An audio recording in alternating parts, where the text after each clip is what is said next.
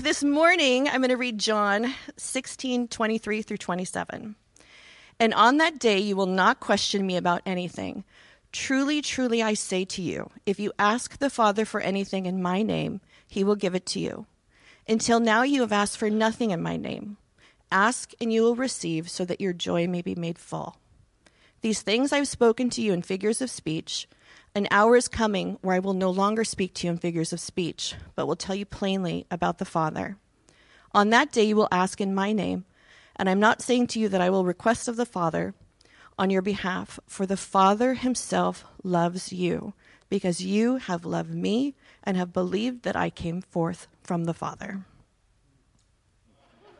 Okay, this morning we're going to be finishing up chapter 16, which is going to be kind of the culmination of Jesus' teachings to his disciples from chapters 14 to 16, his final discourse and teaching to them before we get next week and following into chapter 17, which is his prayer. And as Jesus finishes up this teaching to his disciples and encouraging them and calling them out, we'll be looking at today at his call for them to pray in his name and to trust in him. But before we do that, I want to start with a story. And that is, that some years ago, I was in Australia living there, and I was doing door-to-door evangelism with a group of people, and on my team was this little Canadian girl. She was about 17, about 4'4", and maybe weighed 80 pounds, smaller than my own 9-year-old son. And we were doing this evangelism, and we were walking through neighborhoods. We were at this apartment complex. It was kind of run down. We walked up to the top floor of it, and as I went to knock on the door, and before I knocked, the door starts opening in front of me. And as the door opens, I see this dude covered in tattoos with his shirt off, who's looking real funky. And right before I even touch it, he's opening the door in the creepiest possible way. He says, "We have been waiting for you." And I'm like, whoa. And his eyes are fidgeting, clearly demon-possessed. He's on drugs. I mean, this guy is funky and weird. And I'm like, let's go out of the way. And he's like, "Please come in." And I'm like, oh, gosh. I take a step forward, kind of shielding the girl behind me in the doorway. And we're standing there. And I'm like, I look around. And the walls are covered in, like, this is a while ago, it was covered in like pornography of just being pasted on the walls. And there's trash all over the place. And there's drugs on the table. And I mean, this is a funky, weird place. There's like cat poop everywhere. This place is filthy and disgusting, and I can just feel the evil. I'm like, whoa, let's get out of here. And he asked me my name, and so I tell him, "What's your name?" He says his name's Dennis. I'm like, it's time for us to go. And I thought maybe I'll ask him, like, so, and I'm trying to back up, and I'm like, "So what do you do for work?" And he says the most inappropriate thing possible, and then he grabs me in an even more inappropriate place, and meanwhile, he grabs out from behind him like a Bowie knife. You know, have you ever seen Crocodile Dundee? That's not a knife. And this is a knife. He grabs this huge knife, starts waving it in front of me, and he's grabbing onto me, waving this thing. I'm like, "God, get us out of here." And I mean, I literally thought that moment might be the last of my last day on earth. I was like, this is stupid. This is, I don't know what's going on. Push the guy away, gently try and get away, and we get out of there. We're freaking out. I didn't know if I was going to make it. And as we get back, we get some trauma counseling after that because we were traumatized. And a few weeks pass, and I gather together some of our community, about 50 of us, we start praying for him. And today we're going to be talking about prayer. And we have a prayer, about 50 people gathering together and praying that God would come meet this guy. And I want to tell you, it was an awesome time. And I'm going to jump back and finish that story up in a little bit because God does some pretty cool stuff through prayer. But as we're entering into chapter 16, the second half of it, this is Jesus' farewell prayer to his disciples, or his farewell teaching to his disciples. And they're, again, walking towards Jesus' death. They're about ready to enter into the Garden of Gethsemane. And these are the last things that Jesus tells them. And so to me, it's very important to be looking at what he's saying. And over the last 4 weeks, we've seen this whole time from 14 to 16 that Jesus has been telling the disciples he's leaving, right? And it's not actually bad that he's leaving. He says it's good for them that he's leaving. It's the best possible thing, he says, for them that he's leaving because he's going to send them his Holy Spirit to come dwell with them.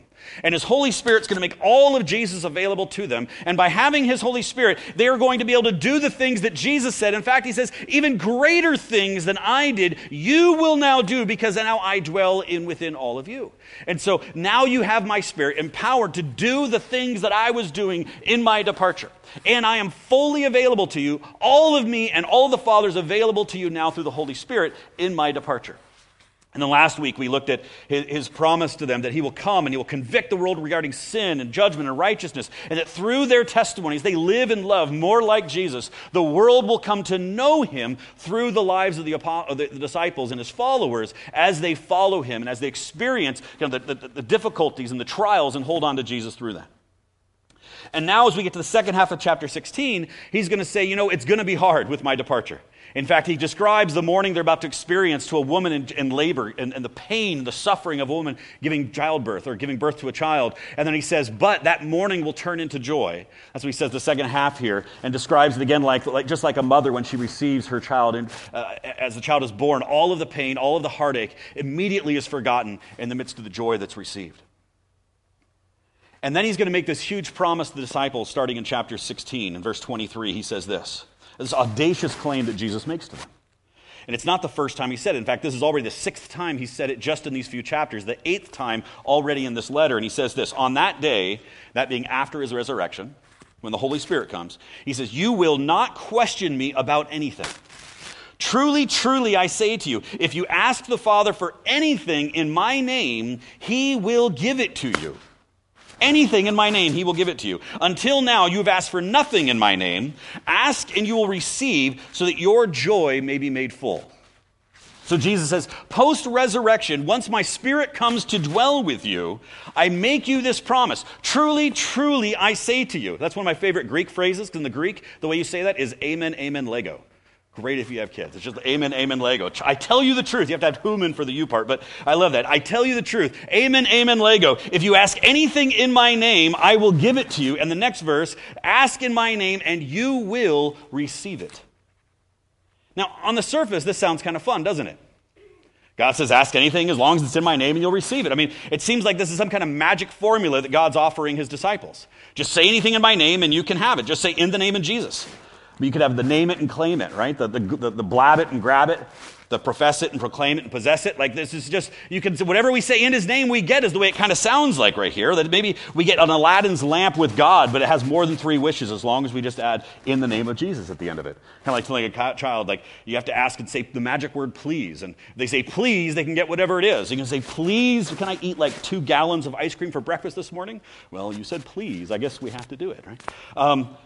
I mean, clearly that's not the case of what God is saying here. He's not saying you get anything you want, but though that's what it says. But because if it's just about manipulating God to get what we want, that's actually called witchcraft.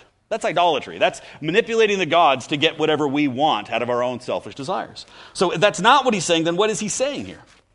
He's saying, in this case, ask whatever you want in my name and you will receive it. I mean, but has anyone ever prayed in Jesus' name a prayer that you didn't see come to fruition?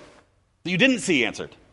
Anyone ever felt disillusioned by unanswered prayers, even if you added the phrase, in the name of Jesus? Well, in the Bible, there's a great story of this. It's in Acts chapter 19, starting in verse 13. There's a crazy story that Paul tells here, and it says, Luke tells, he says, a group of Jews was traveling, this is the city of Ephesus, was traveling from town to town, casting out evil spirits. So they were doing it. They were doing this deliverance ministry, and they tried to use the name of the Lord, Jesus, in their incantation, saying, I command you in the name of Jesus, whom Paul preaches, to come out. And sometimes the demons were fleeing from them, is what we learned from this. Verse 14, 7 sons of Sceva, so these 7 guys, the leading priests, were doing this, but one time when they tried it, the evil spirits replied, I know Jesus and I know Paul, but who are you? Then the man with the evil spirit leaped onto them, overpowered them, and attacked them with such violence that they fled from the house naked and battered. So, in the name of Jesus didn't quite work for this dude in this situation. In fact, by proclaiming in the name of Jesus, they got totally beat up. Right? They ran out naked and beat and bloodied from this encounter after using the phrase, in the name of Jesus. So apparently, in the name of Jesus is not a magical incantation that just adds power to any phrase. It's no guarantee that the prayer we say is going to work. So we must remember here that Jesus, this is 3 years that he's been teaching his disciples and spending a lot of time talking to them about prayer. So everything we see here is built upon what's been said before. But I'd like to take a minute to look a bit more at what he's talking to his disciples about praying in his name. Because this is not something he says once. It's something he says many, many, many, many times. And it's something that I think today, even with Christians, that we often get really funky theology regarding this and go some strange places with it.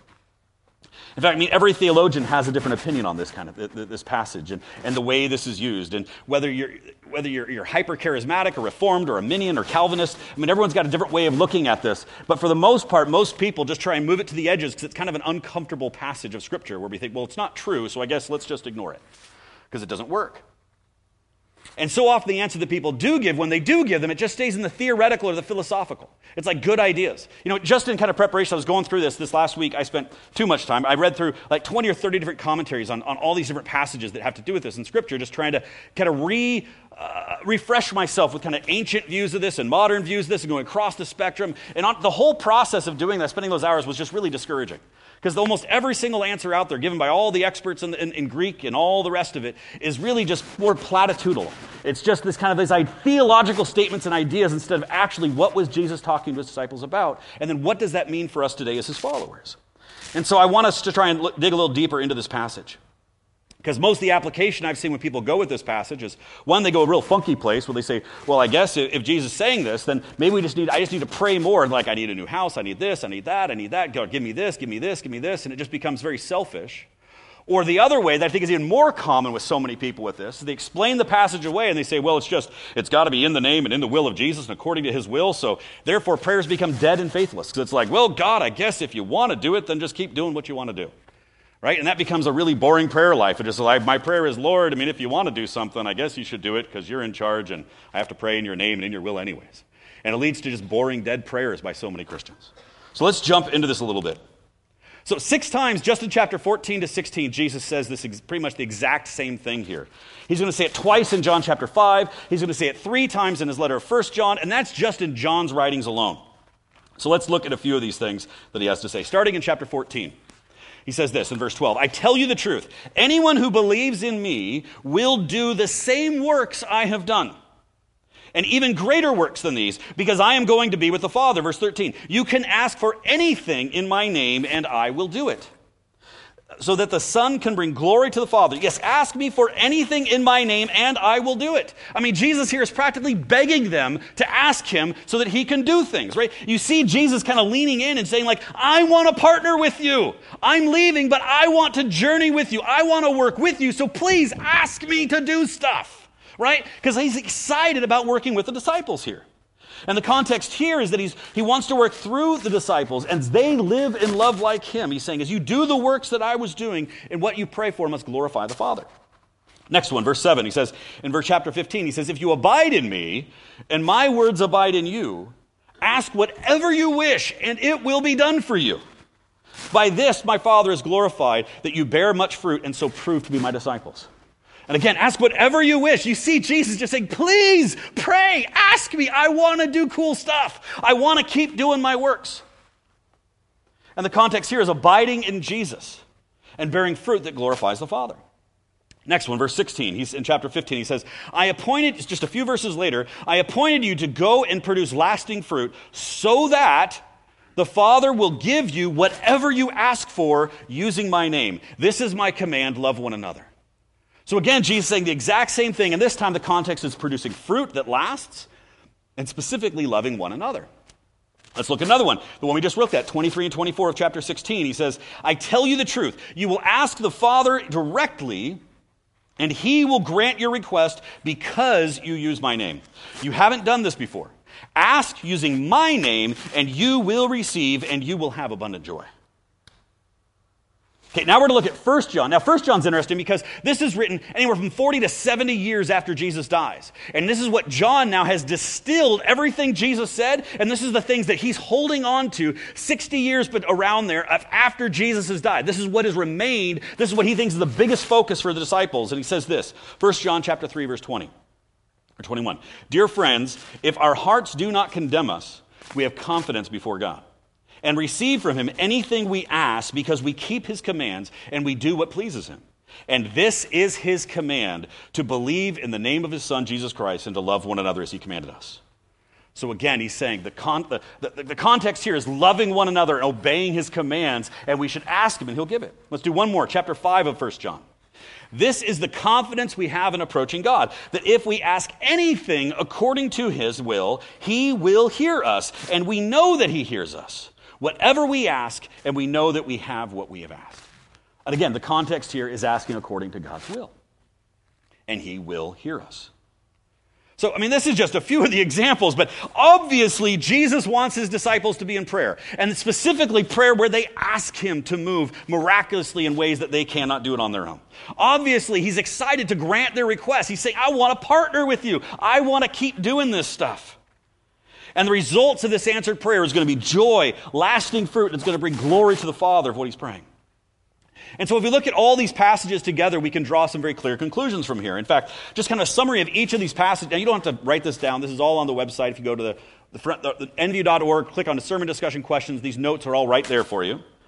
But the context of asking in Jesus' name through each of these passages, I just want to build this up to show where this idea comes from. And so from the first one, you can basically say there in the first one we looked at that he's saying that doing the same works as Jesus, and it's prayer that brings glory to the Father. This is the context of what he's speaking about here in that first one. And the second passage we looked at, he's speaking about abiding in Jesus and bearing fruit that glorifies the Father. This is the kind of prayer he's speaking about. The next one was producing lasting fruit and loving one another. This, again, is the context. All of this kind of coming together. The next one, asking the Father directly using Jesus' name is the context he uses there. The next one in 1 John, it was coming to God with confidence when they are obeying his command to love one another. And the last one there in 1 John, asking according to God's will. So if you put all of this together and you kind of think, okay, so what do we see from all of these things that Jesus says about asking him in his name? You see that Jesus is talking about effective prayer. And it's two things. It's the kind of prayer that he's looking for, but also it's the kind of person that is praying that he's looking for as well. And so it's not just the content of the prayer, it's the lifestyle he refers to frequently here. And as far as the lifestyle, he says, this is someone that's doing the works of Jesus when he's saying that he responds to this. It's people who are abiding in Christ and loving one another. This is the lifestyle, it says, of the people that he's responding to. That they're obeying Christ and loving one another and living and loving like him. And then he describes the content of the prayer also in this section, which is what it's being prayed for. And it's what they're praying for is being prayed in the name of Jesus. It's being prayed according to God's will. And it's being prayed in such a way that it brings the Father glory. So those are the things that he's saying he responds to. So Jesus says the prayer that he grants here is prayer that is prayed by a follower who is actively living and loving like Jesus, who is doing the things that Jesus did and loving one another and abiding in him. And the prayer that he answers is prayer prayed according to his will that brings the Father glory in the midst of those things. So this is kind of the context for all of this. And I think Eugene Peterson perfectly summed this up in his translation in the Message of this passage of John 16, 23 and 24. And he summarizes it this way. He says, this is what I want you to do. Ask the Father for whatever is in keeping with the things I've revealed to you. So what we're asking for is in line with what Jesus has revealed to us and who he is and the way he did it. Ask in my name, according to my will, and he'll most certainly give it to you. And that's honestly the best summary I've found. So his final words to the disciples, this is what he's telling them, that they don't need to be afraid. They're going to be facing this terrible persecution that's coming upon them, and that he's going to be fully present to them through his Holy Spirit. And then here he sees that he's saying that the Spirit is going to continue his work through you, but just ask him. You got to ask him, he's saying. I want to partner with you. I want to do this with you. And Jesus will keep doing his works that you cannot do on your own through you, he's telling them. You just need to ask him. Over and over, Jesus says it. I want to partner with you. I want this to be an us thing, not just a me thing. Just ask me. I want to do it with you. You're not alone. I am with you, Jesus is telling his disciples. And he's telling them they don't need to worry, that the kingdom doesn't finish with his death, but it's just getting started when he dies. So live as Jesus lived and pray as he prayed, because God is with you through his Spirit, he tells the disciples. And so many of this is just kind of a reminder of Matthew 6 when he tells them how to pray. And remember, going back to that, what's often called the Lord's Prayer, where he says, Our Father who is in heaven, hallowed or holy be your name. Your kingdom come, your will be done on earth as it is in heaven. And the prayer that he's asking of his disciples there is, you need to pray that God's kingdom comes from heaven to earth. It's not just about getting us into heaven, but about getting heaven into us, right? It's about his kingdom coming to earth and us experiencing that here and now, not just then and there. But he says, your will be done, essential that, Lord, may it be according to your name and your will that brings you glory here on earth. We pray that your kingdom would come here on earth. And this is the central longing of the Father's heart here, is that we bring the Father glory through our prayers and through our lives. And because for Jesus, it was never about his own interests. It was about the Father's, bringing him glory.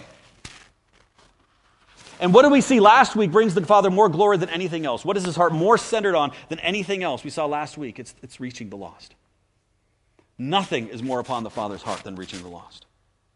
And so Jesus is telling him, this must be your passion as well. You must come to me, and I will answer.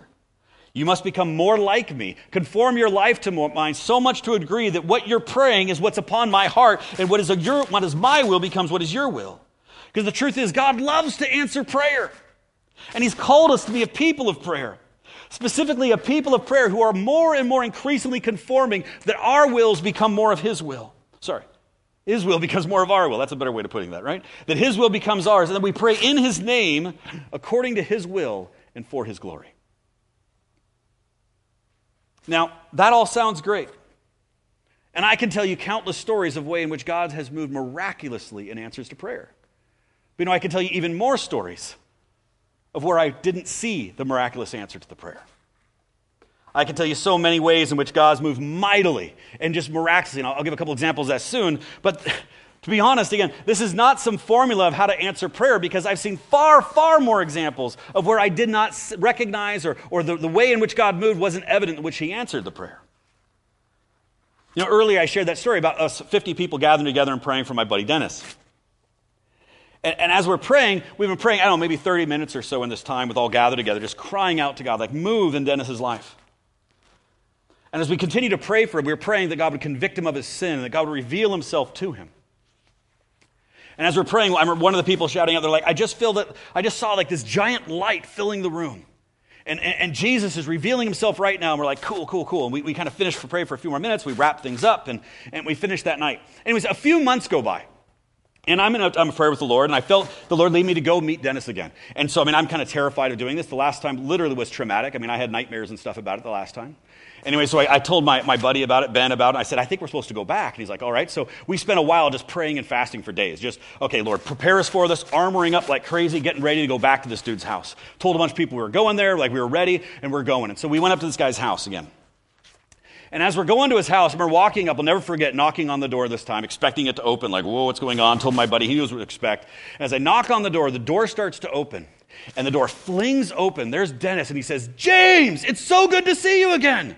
I'm like, what the heck's going on? He says, come in. I'm like, whoa, what's going on? And my friend's just staring at me, going like, what are you talking about this guy? He's like as kind as can be. I'm like, I don't know. He's like, come, sit down. And I walk in. The house is clean. It's neat. It's tidy. He has us sit down. He's like, would you like some tea? He makes some tea for us. He says, James, I've been waiting months to see you again. It's taken you so long to come back. Where have you been? And I'm like, Dennis, what's going on?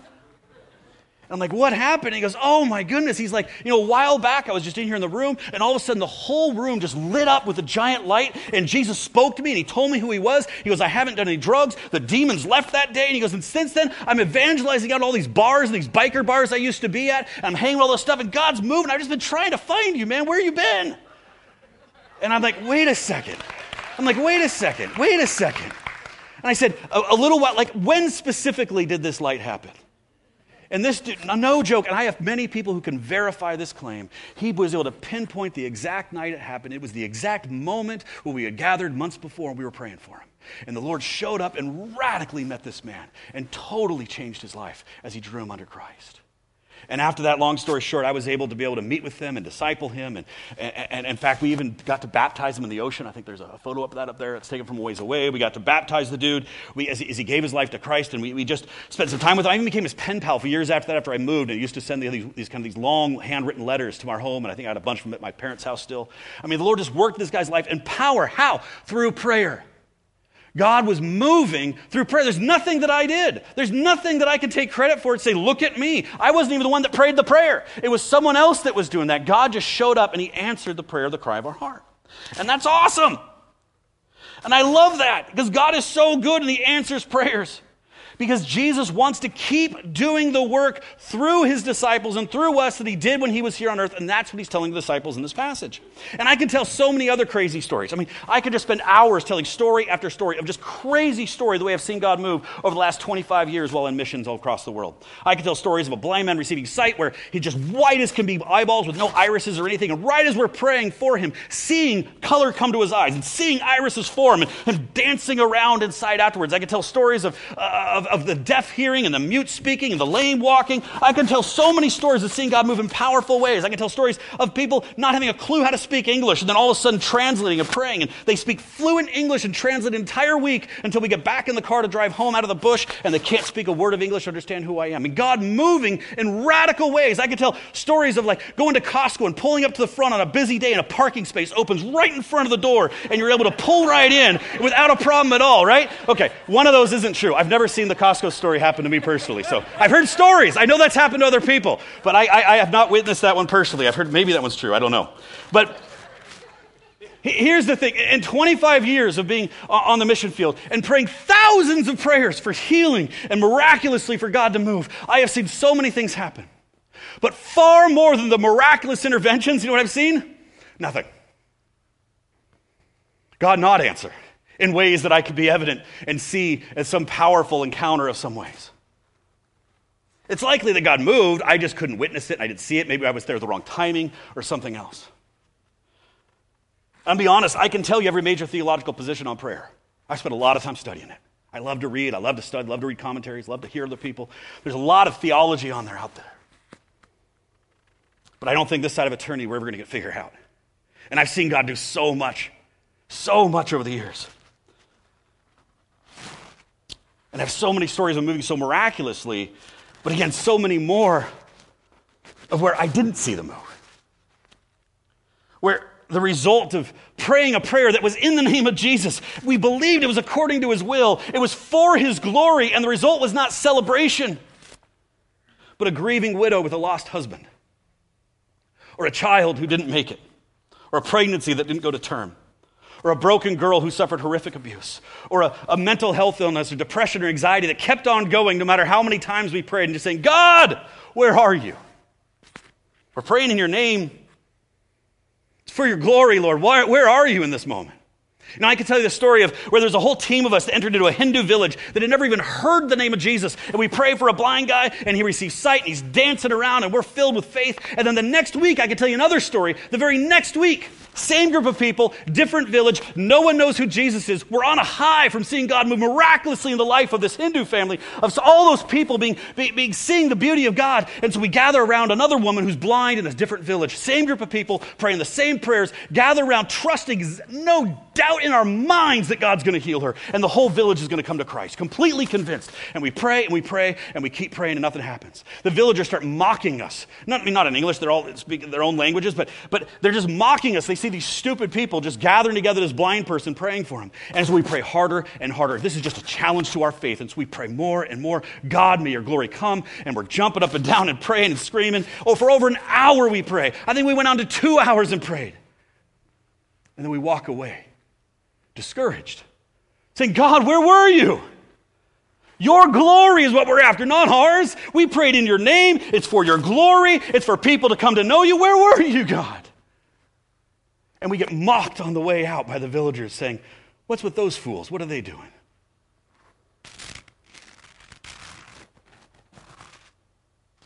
We were completely convinced. You know, just this past week alone, I've had the privilege to be able to pray with so many different people, going through so much. Just this last week alone, I've prayed with people who've lost a child. Just this last week, lost a marriage, lost a parent, are suffering through horrific abuse, a cancer diagnosis, someone who's lost their faith. I prayed with someone who lost their job, prayed with someone whose child just rejected their faith. And that's just people I've prayed with this past week. And in each of them, I've prayed fervently, Lord, bring your healing power, bring your deliverance, Lord. God, move in your name, and I'm praying these things, and I'm trusting that God is going to move. But I know that God is at work because I know he's good. But I also know that oftentimes the way he works is not the way that I'm expecting or the way that I'm wanting it. Oftentimes the way that God moves is not to remove us from the suffering and the tribulation and the pain, but to actually just to present himself in his peace in the midst of the pain and the suffering that's there. And I feel honestly as Christians too often we gloss over passages like this and we just come up with the Christianese answer. And the problem with Christianese answers and just nice philosophical, truthful answers is they don't actually address the pain that people are going through. And it doesn't actually address the situation the disciples were in, because the disciples were genuinely expecting God to move miraculously. That was their expectation. You cannot take this passage and just blow it off and saying, well, as long as you're doing things according to God's will, it's going to happen. No, that is not what Jesus was telling the disciples. They were expecting him to continue to move the way he had moved when he was here on earth. And that was Jesus' message to them. And it's his message to us today. But the answers we often give, it doesn't address the way people feel. It doesn't address the pain that they're experiencing. It doesn't help the people when we just say, hey, God's good and he's God. It doesn't necessarily help people when they're hurting and hopeless or depressed and downtrodden or dealing with abuse or addiction or any of those things. And people have said 1,000 prayers for the suffering to end or for the healing to come, and it still seems to be distant. Because the truth is, I don't know how God works. It's not for a lack of trying or a study or experience. I don't think we can fully understand this side of eternity, but I know he calls us to pray, and I'm not going to stop. I've seen him work countless times, and I know the countless other times, so many of those he's working, and I just don't understand it. And in this context, we're talking about prayer. It's prayer of petitioning God to move and to act. But I'll say that's not even the majority of my prayer time. The majority of my prayer time is just hanging out with God and trying to get to know him. But this is specifically referring to prayers that are petitioning him to move. For me, that makes up a smaller part of my prayer time. Most of my prayer time can be more kind of like when I go in the evening for a walk with my wife, of just kind of hanging out with her and catching up on the day and talking through stuff and hanging out. And that's awesome. We need to be spending time with the Lord. And I'm just asking him, what is he doing in the lives of the people around me, and reflecting on today and reflecting on yesterday and praying through tomorrow. But we have to be asking him and petitioning him, is what he's showing here. And when we come with requests, he says this in James chapter 4, verse 2. A challenging statement. He says, you don't have what you want because you don't ask God for it. And even when you ask, you don't get it because your motives are all wrong. You want only what will give you pleasure. And so often our prayers could be typified in that degree that we're praying, me. Take away my discomfort. Take away what I don't want to experience and give me stuff of yours. Or it's something that we're praying for God to move mightily in ways, but we've already predetermined what that's supposed to look like.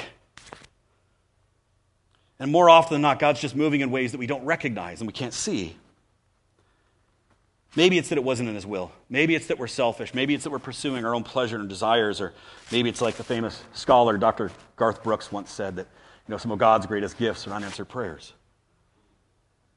There's a crazy example of this in Acts chapter 12. The passage isn't up there, but the chapter starts by describing how Herod beheads James, one of Jesus' inner circle. A horrific instance. He cuts off his head. People were praying him. He was the first apostle to die 10 years after Jesus died. And that's the beginning of the chapter. And then the next verse, it describes Herod thought people were so excited by the killing of James that Herod then arrests Peter to kill him too. And he throws him in prison. He's about to martyr him. And as he's about to martyr Peter, it says that the people of the church begin to pray. And then God does a miracle and he releases Peter from prison. He literally opens up the bars of the doors of the cell. He blinds the guards and Peter walks right through into clarity. If you don't believe that, I have a friend, someday I'll tell the story, that the exact same thing happened. It was about being martyred for their faith in prison for the gospel in an Islamic world. And literally the doors of the prison opened right up. The guards are all blind. He walked out of multiple guard houses and got free, right? This is not a crazy thing. This happens today. This was just not too many years ago. But here's the crazy thing here. How can we explain what just happened? People are praying for James. Same people, same prayers. James gets beheaded. Peter gets delivered. How does that work? Obviously, God knew something they didn't. God has a plan that they didn't have. And God was on the move and doing crazy stuff. Again, I've seen God answer so many prayers. And I've seen so many go seemingly unanswered. Or again, the ways we didn't recognize it, that instead of calming the storm, he just gave his peace in the midst of the storm. And there's so much about God that I don't understand. I just want to keep saying that because I recognize we're on touchy ground right here, because this is not ideas and philosophies. We're dealing with people who are in pain. These are real things. I've said enough of my story. I can't stop talking about it because it's just so much real in my life. Those that have listened to anything, I think almost every week I probably mention it because it's so real right now. My father has cancer, and I don't know what's going on with him. Every day it seems he gets in worse situation, a little bit of recovery, but I am praying daily. And thank you for all you are praying, that God is going to heal him. And I'm hoping and trusting and praying for that. I am praying for the lost of Mill Creek to come to know him. And I know that's like the most miraculous prayer possibly, is that in this area, that those who don't know Jesus, who have rejected him and walk away, will turn to him. And I'm praying that daily and more than daily, consistently praying that. I'm praying another ridiculous thing in this time. I'm praying that somehow we're going to be able to own a house in this community within 20 minutes of the church, because I want long-term roots planted in this place. I don't know how that's possible with what's happened here. I'm praying for peace in Ukraine and Russia. Insane. But Jesus is asking us to pray stuff that we can't do on our own. So I'm going to keep praying and ask him to move. I'm praying for the salvation of your kids, of those that are in the church. I met with so many of kids that have walked away from the faith, and I spend time daily praying that God is going to move miraculously in the lives of the families in this church. I spend time daily praying for the peace and the healing of those who are suffering from mental illnesses in this community and suffering from depression or anxiety or other pains that are hurting through that seems that they won't go away. And I'm not going to stop because I know that God is able to do it. Even though I don't know how he's going to answer, I will not stop praying because he's commanded us to partner with him and praying, and not just for things that are already going to happen, but for praying things that only he can do if he intervenes. And so we pray and we trust the words that he says. Even if we don't understand how he works, even if we don't understand how he answers, we continue to pray because we know above all that God is good. We know that he is so good, and his love for us is more than we could ever comprehend. And again, I often don't comprehend it. And so he's telling his disciples here in chapter 16, as he walks to his death, that they're going to face persecution and death themselves. And they need to keep holding on to him because God is with them. And that he's going to do amazing works in and through their life and will continue what he did here on earth through them even when he leaves. And then as he finishes with this, he then says one of the most amazing things here in verse 26. He says this. He says, "Then you will ask in my name." I'm not saying I will ask the Father on your behalf. We'll look at that in a second. For the Father himself loves you dearly because you love me and believe that I came from the Father. So now he tells his disciples that after his resurrection, the disciples won't have to talk to Jesus to get to the Father. And this is immediately following this whole thing of asking for him. He says, you're not going to have to ask me even for this anymore. You get to go directly to the Father. Why? Because the Father loves you dearly. He intimately loves you. Why? He loves you dearly because Christ has opened the door through faith in him, and now the disciples have complete access to the Father. They no longer have to go through Jesus to get to the Father. He says, now the Father himself loves them dearly, and they no longer need to be, God no longer needs to be persuaded to be gracious to them or to spend time with them, but he loves them dearly, and he wants to be with them. They have direct access to the Father.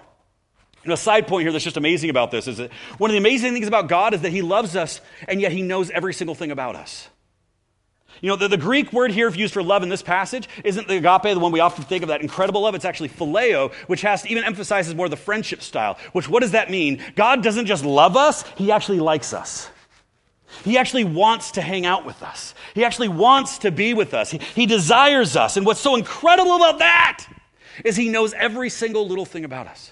Anyone have relationships where you thought, man, if people really knew who I was, they wouldn't want to be around me? If only they truly knew the truth about me, they would avoid me and they wouldn't be close to me.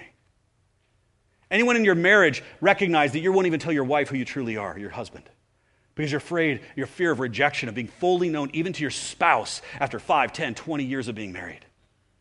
Here's the reality. God knows every single thought in our head. He knows every single thing about us, and yet he loves us dearly right where we are. Not because someday we'll be perfected, but even in the midst of our brokenness, his love for us is overwhelming.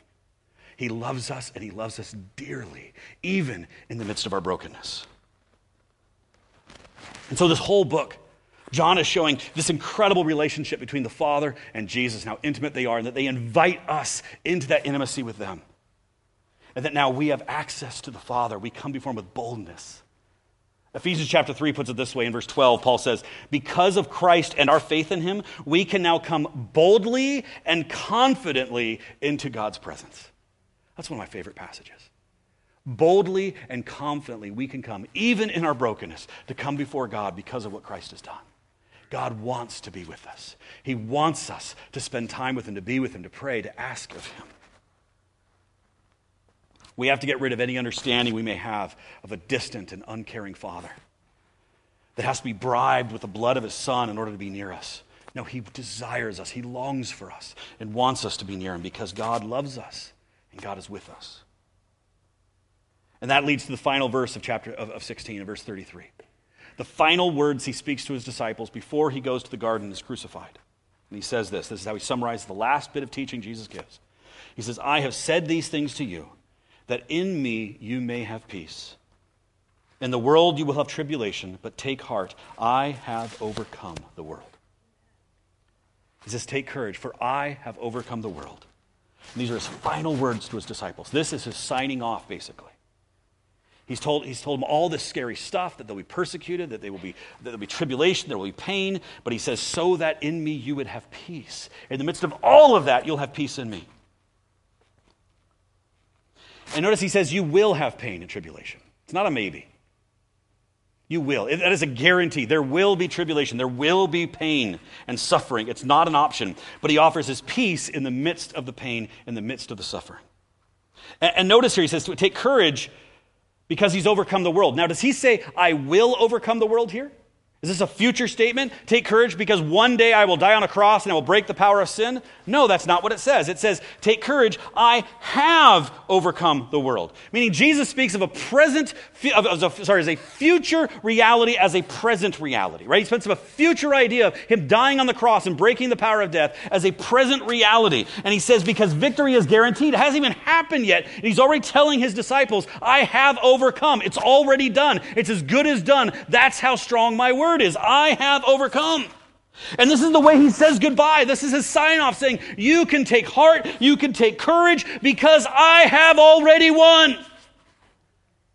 And now why is that so encouraging as as he heads to his death? And let's imagine this. It's 2016, June 2nd. The Mariners are playing the Padres down in San Diego. Even if you're not a sports fan, hopefully it'll make some sense. They're getting demolished. By the end of the sixth inning, they're down 12-2, down 10 runs, and everyone's just calling it a game. They've lost. They've gotten their butts kicked. Imagine being at that game. You're wearing there with your vintage. You're sitting there with your vintage Mariners jersey, maybe a Griffey or a Jay Buhner jersey. You're watching the game, and the Padres fans are just throwing beer at you. They're taunting you, saying, "You guys suck," and you're feeling dejected. Clearly, you've lost, down by 10 points. Mariners aren't having a good year. You figure there's no chance of anything going on. It's over. You're feeling dejected. It's time to go. Even the Padres fans are leaving. And then a Mariners fan comes over with a big jersey on. He comes in like, dude, buck up, man. Take heart, take courage. We're going to win. It's going to be okay. Just put this rally cap on. We're going to win. I mean, is that going to encourage you? No. In fact, you're probably just going to invite further mockery if you try and do what this guy is saying. Like if you hold on, it's stupid. Just go home. It's over. But then imagine, somehow you know the future. And Edgar Martinez shows up in a vision to you, like in a dream, and he says, don't worry.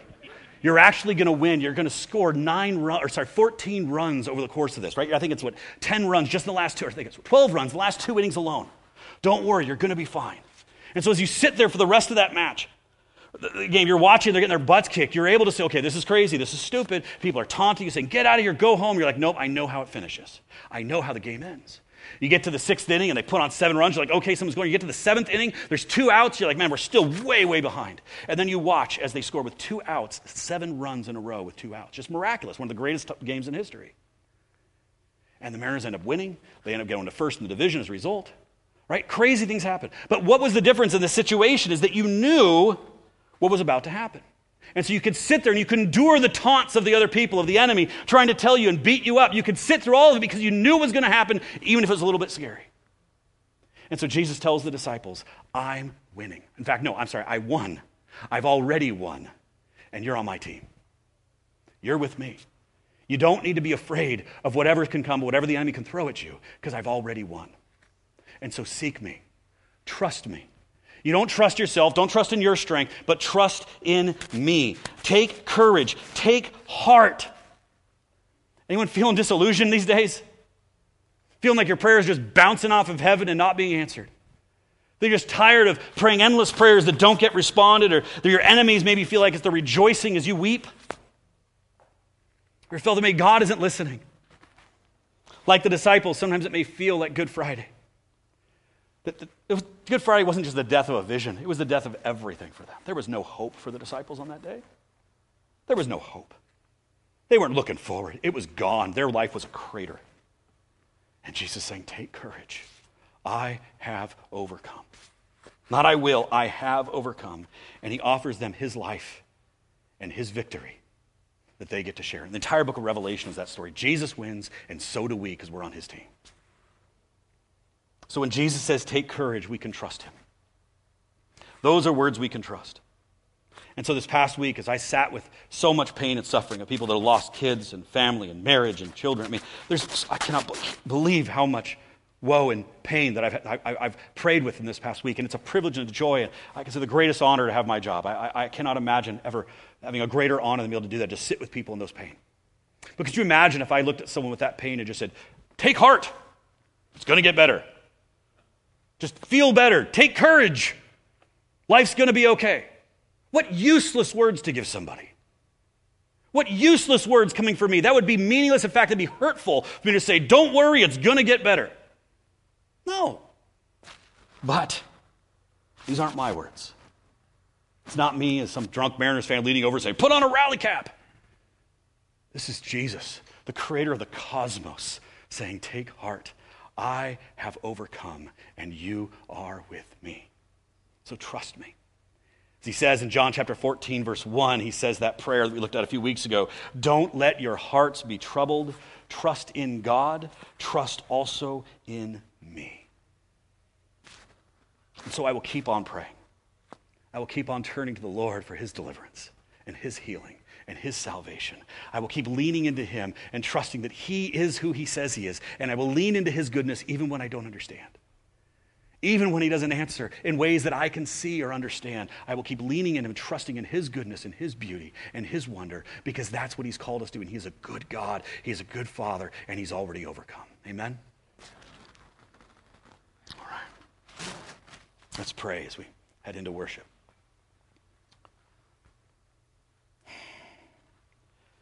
Jesus, you've told us to ask of you. And so here we are, Lord, as your children. We ask, we say, Lord, move in and through our lives and do what only you can do. I pray you would stir within us, specifically those who are disillusioned right now, Lord. Those who have maybe given up and have prayed 1,000 prayers and feel they've not seen any response. Lord, I pray right now, Lord, may you make your peace present to them amidst the tribulation. May you speak your peace to the storm, Lord Jesus. Those who are dealing with such loss of family and friends and children, Lord, we ask for your peace to be upon them in the midst of this. And Lord, may you rise within us and increase our faith to trust you, because you said to pray. And I pray for each of us, Lord, may you rise within our heart the faith to begin to trust you for things that maybe have died out, or things we've never even been willing to trust for before. Things that are so crazy that we could never dream of it happening on its own or just through circumstances alone. Lord, increase our faith to believe for you, that you will continue to work today the way you worked when you were on earth physically present. You've called us to be your followers and be your disciples, Lord. May we be conformed more to the image of who you are and live and love like you, Lord. And may you move in and through our lives to do what only you can do. God, may we grow tired of lives that are lived purely within our own control and purely within our own power. And may we rely completely upon you, Jesus, to move in and through our lives. Do what only you can do, Jesus. We trust you, Father. Thank you, Jesus. Amen.